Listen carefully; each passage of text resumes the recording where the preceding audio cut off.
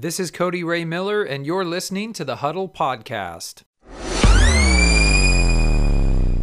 Another day, another podcast, and still my throat is sore. So, an abridged podcast today, but I want to talk to you about playing the game. So, any goal that you have in your life, it's sort of like a game.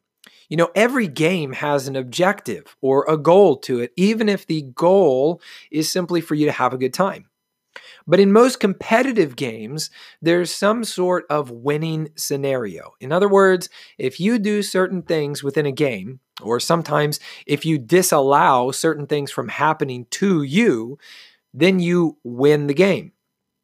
And something that occurred to me last year was that you can play a game so as to not lose. You can also play a game so as to win. And the difference between the two is actually quite severe. So some people think, well, if I'm being defensive, if I'm playing in a particular way so that I cannot lose, that means that I'm going to win. And for some games, perhaps that's a good strategy. But what I realized in my own life, and I want to see if you can track with this thought, because we're walking on a very fine, tight rope here with what I'm about to say. Okay, it'd be very easy for you to misunderstand what I'm saying. Every game has an objective where you can win that game. And your sole purpose, if you're trying to win, is to do the things that will get you that victory. And oftentimes, I found myself playing the game according to the rules, not so as to win, but so as to play according to those rules and so as to not lose or disqualify myself from the game. When you start looking at the game and trying to figure out what steps you have to take in order to win, everything changes.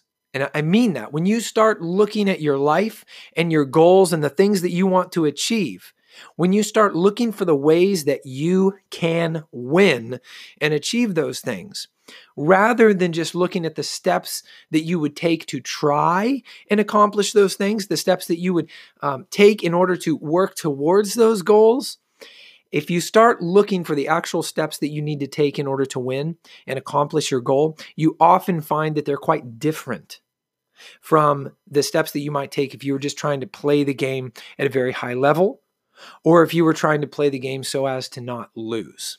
Okay? There's actually a guy online who he's taken all of these famous board games and he's ruined them. He's absolutely ruined them by hacking them. Okay, so he's figured out the most annoying and obnoxious ways to win at just about every game. And he's put these out there on his blog so that people can go and they can read about, the most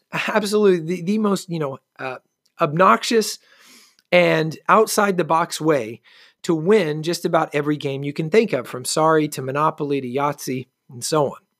Now, what this guy has stumbled upon is playing the game so as to win. He's taking the steps necessary in order to accomplish his goals. Okay? And so the question I have for you today on this very brief podcast, as I'm very sick, is, are you going after your goals so as to achieve them? Or are you simply going after your goals and going through the motions according to what you've been told you should do, what you think you should do, what the books have said you should do? Are you just going through the motions, trying to play the game, trying to accomplish the goal? And are you stuck in the trying rather than actually looking at your goal and saying, what do I actually have to do in order to achieve this? I'm going to leave you with one final example for today's podcast. In my classroom, my students are going to take an exam at the end of every 9 weeks. So our school year is broken into 2 semesters with 2 9 weeks per semester. So a total of 4 9 weeks. Okay. And at the end of the 9 weeks, they have an exam. And the exam that they take is not written by me. It's written by someone at the district level. So I don't have control over what's going to be on that exam. I'm just basically told what skills and what concepts my students need to know in order to pass that exam. Now, this end of 9-week exam counts for 20% of their overall grade. Okay, 20%. So in reality, what I need to do to help my students succeed is help them do well on this exam. And if I help them so that they can do well on the exam, it's almost impossible that I wouldn't be teaching them those skills and the things necessary to actually master that exam. You see, a lot of teachers spend their time in their classroom teaching, delivering information, having students practice things, but then the student sits down at the exam and they can't pass it. And if that's the case, and if that exam counts for 20% of their grade, then have you really helped your student to become successful? I would say that you're not playing the game, you're not moving toward the goal so as to actually win. You haven't actually hacked that thing so that you're taking the steps necessary to get the outcome you desire.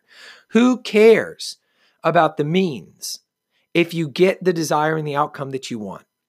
Now, don't twist my words. I'm not talking about being unethical or doing things that are illegal, okay? But what I'm saying is within the confines of the game, just like this guy does who has the blog, okay, and he hacks all these board games, within the confines of the game, within the rules, with what's legal, with what's morally right and just, what are the steps that you need to take in order to accomplish your goal? And what else matters?